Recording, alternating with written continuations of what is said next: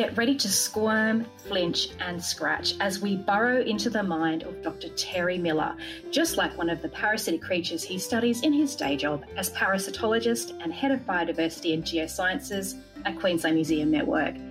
Tapeworms, ticks, head lice, we're talking about creatures with a serious PR problem. Maybe Terry can convince you and me, Laura Cantrell, museum graphic designer and part-time podcast host, that they're not so bad after all.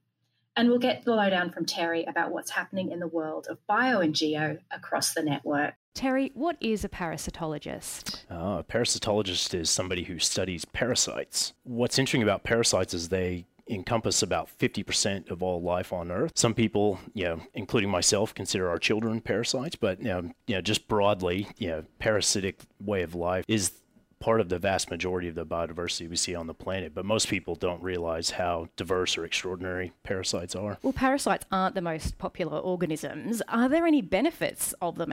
What would the world be like without them? Well, we wouldn't have the diversity of animal life that we have on the planet. So a lot of the species diversity we see, particularly in coral reef systems and rainforests, are driven by the parasite faunas that infect the various organisms within an ecosystem. So anywhere from your ground snails, marine snails, all the way through up to the fish and marine mammals that feed on them. So all this competition and battle for parasitism and how it's impacted on organisms over time has had a big influence on the diversity of life we see on the planet. And do you have a favourite of studying parasites terrestrial on land or in the marine world? Well, my background is marine, so I initially studied at the University of Nebraska back in the U.S., which is about as far from the ocean as you can get in the world, but they used to have one of the world's top marine parasite labs, which is a very strange place to have one, but the researchers there used to go out and collect from all over the world and bring them back. So I fell in love with marine parasites there and came to Queensland a few years ago to study my PhD on coral reef parasites.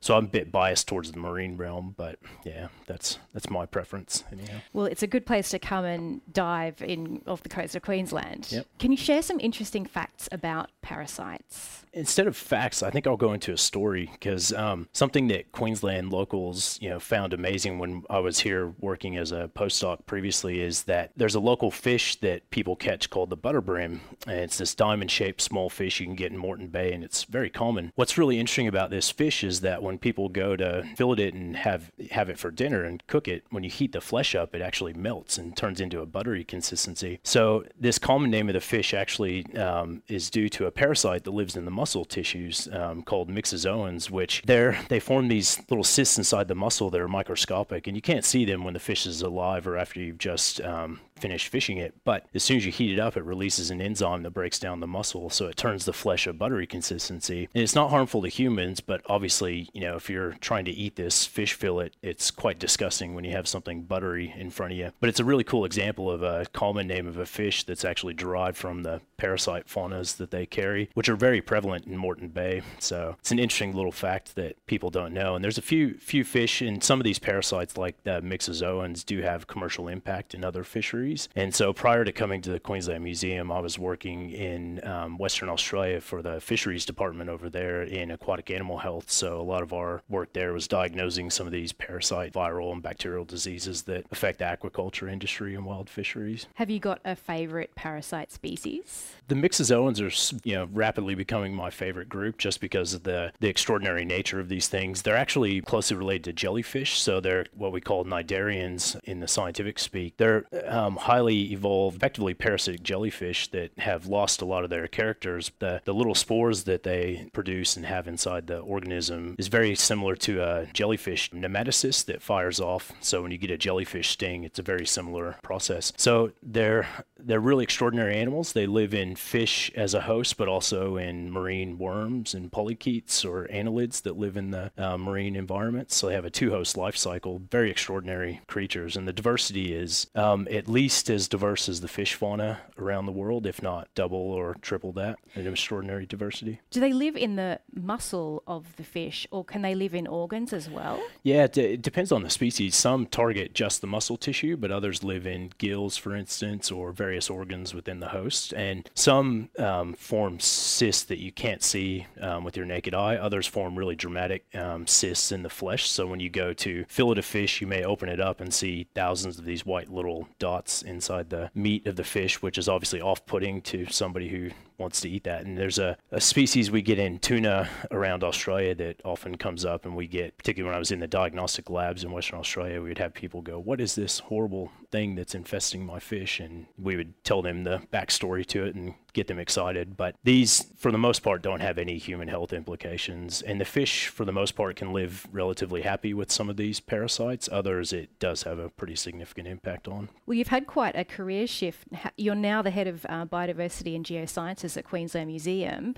What does your role entail? I'd like to say I'm a scientist still, but more of a desk jockey and a manager these days. I've got about 35 staff at the moment in my team, so right now I'm starting to get in and just, managing the program, all the research activities, the public engagement. But someday I'll be back at a microscope doing some more parasitology research. And my background was in parasite biodiversity, as I mentioned, when I came back to Queensland. So we were studying coral reef parasites. And because Queensland's one of the most mega diverse states within Australia, it's a really good place when you're out looking for species and species discovery. During my PhD alone, I described 64 new species of parasites, and that's just starting to scratch the surface of the actual diversity that's out there. And so there's plenty of work to do in that space. What are some of the other fields of science that the other scientists work in? Yeah, it's been really interesting for me to get my head around, because we've got paleontologists. We have one at the Museum of Tropical Queensland who's studying marine reptiles, so your old plesiosaurs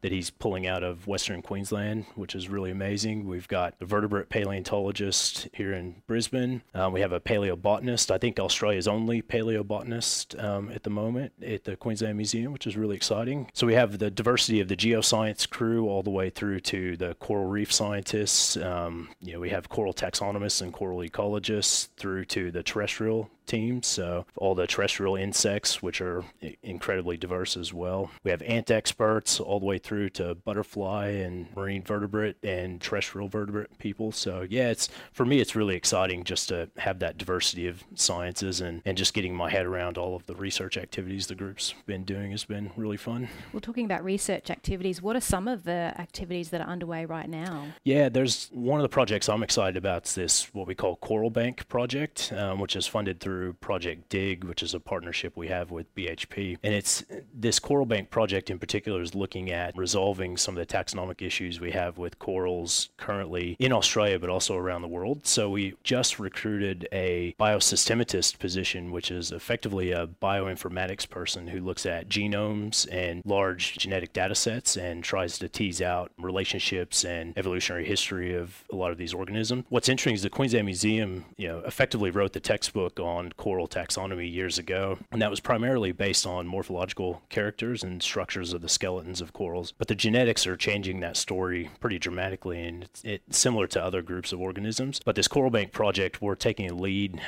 in using genomics tools to try and resolve the taxonomy. And so, for example, some of the species we thought were widely distributed on the Great Barrier Reef turn out to be complexes of species. So you may have what we thought was one may end up being 5 different species with highly endemic restriction zones within the reef that they live. So obviously from a management standpoint, this information is quite useful to the Great Barrier Reef Marine Park Authority and others who are managing these ecosystems, because knowing that diversity and how endemic and localized some of these groups are is really important for protecting them. So that's an exciting project going forward. Another project that just got funding last week is a grant that our senior curator of invertebrates, Chris Burwell, got, which is looking at detecting invasive ant species using artificial intelligence. So Chris is an expert in some of these taxonomy and systematics of invasive ant species around Australia. And what they're doing is they're taking some high-resolution images of known species that we have in our collection and training an artificial intelligence software program to be able to help field officers who are out,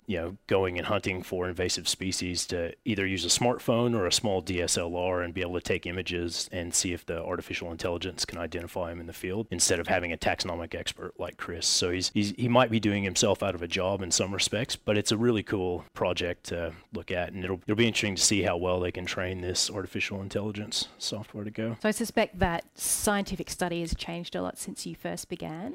studying? I like to think I'm middle-aged, but I'm starting to feel old now because the technology, particularly in the genomic space, is rapidly changing. So when I was a student, we would sequence sections of genomes that might be, 1,000 base pairs long, and we thought that was exciting. And now you can effectively plug a device into a laptop and generate a whole genome in a day. So you go from what we call the old school sequencing into the next generation sequencing, and the ability to create genomes from organisms in the field very rapidly is that technology, and then being able to analyze and process that data is rapidly changing. So I used to be on top of the field, and now I'm relying on my team to train me up and learn those skills. Well, I think we're going to wrap up the podcast with our Museum in a Minute rapid fire questions. Are you ready, Terry? I think so. Okay, here we go. Favourite collection item? Oh, that's not good. Whale. What year was the Queensland Museum founded? Oh my gosh. 1857. When you were a child, did you dream of working at a museum? I wanted to be an astronaut, actually. Yeah. How many objects and specimens make up the state collection? 470 million. Favourite exhibition, past or present? Sea monsters. For sure. Which is more iconic, Muttaburrasaurus or Mephisto? Ooh, Muttaburrasaurus. Bias. Would you prefer to work in the field or in the office? Oh, field, absolutely. Indiana Jones or Jurassic Park? Indiana Jones. Favourite animal in wild state? Cassowary. I think I know the answer to the next one. Biodiversity and geosciences or cultures and histories? Oh, bio and geo for sure. What is Queensland Museum's most visited exhibition? Oh, probably Lost Creatures because it's been up so long. What percentage of state museum collection is on display? Ooh, a very small percentage, unfortunately. We're trying to change that. Well, I know that many people don't realise that the museum has a number of expert scientists on staff in the fields of biodiversity and geosciences, and it's been great to get some insight into that team today. Thank you for joining us. Great. Thanks, Laura. Thanks for joining us on the Museum Revealed podcast. What did you uncover this episode? If you're interested in learning more, view the show notes linked below. You can follow Queensland Museum on social media at QLD Museum or head to our website at qm.qld.gov.au. While you're there, sign up to our e-news list to find out what's on at the museum. Until next time, stay curious.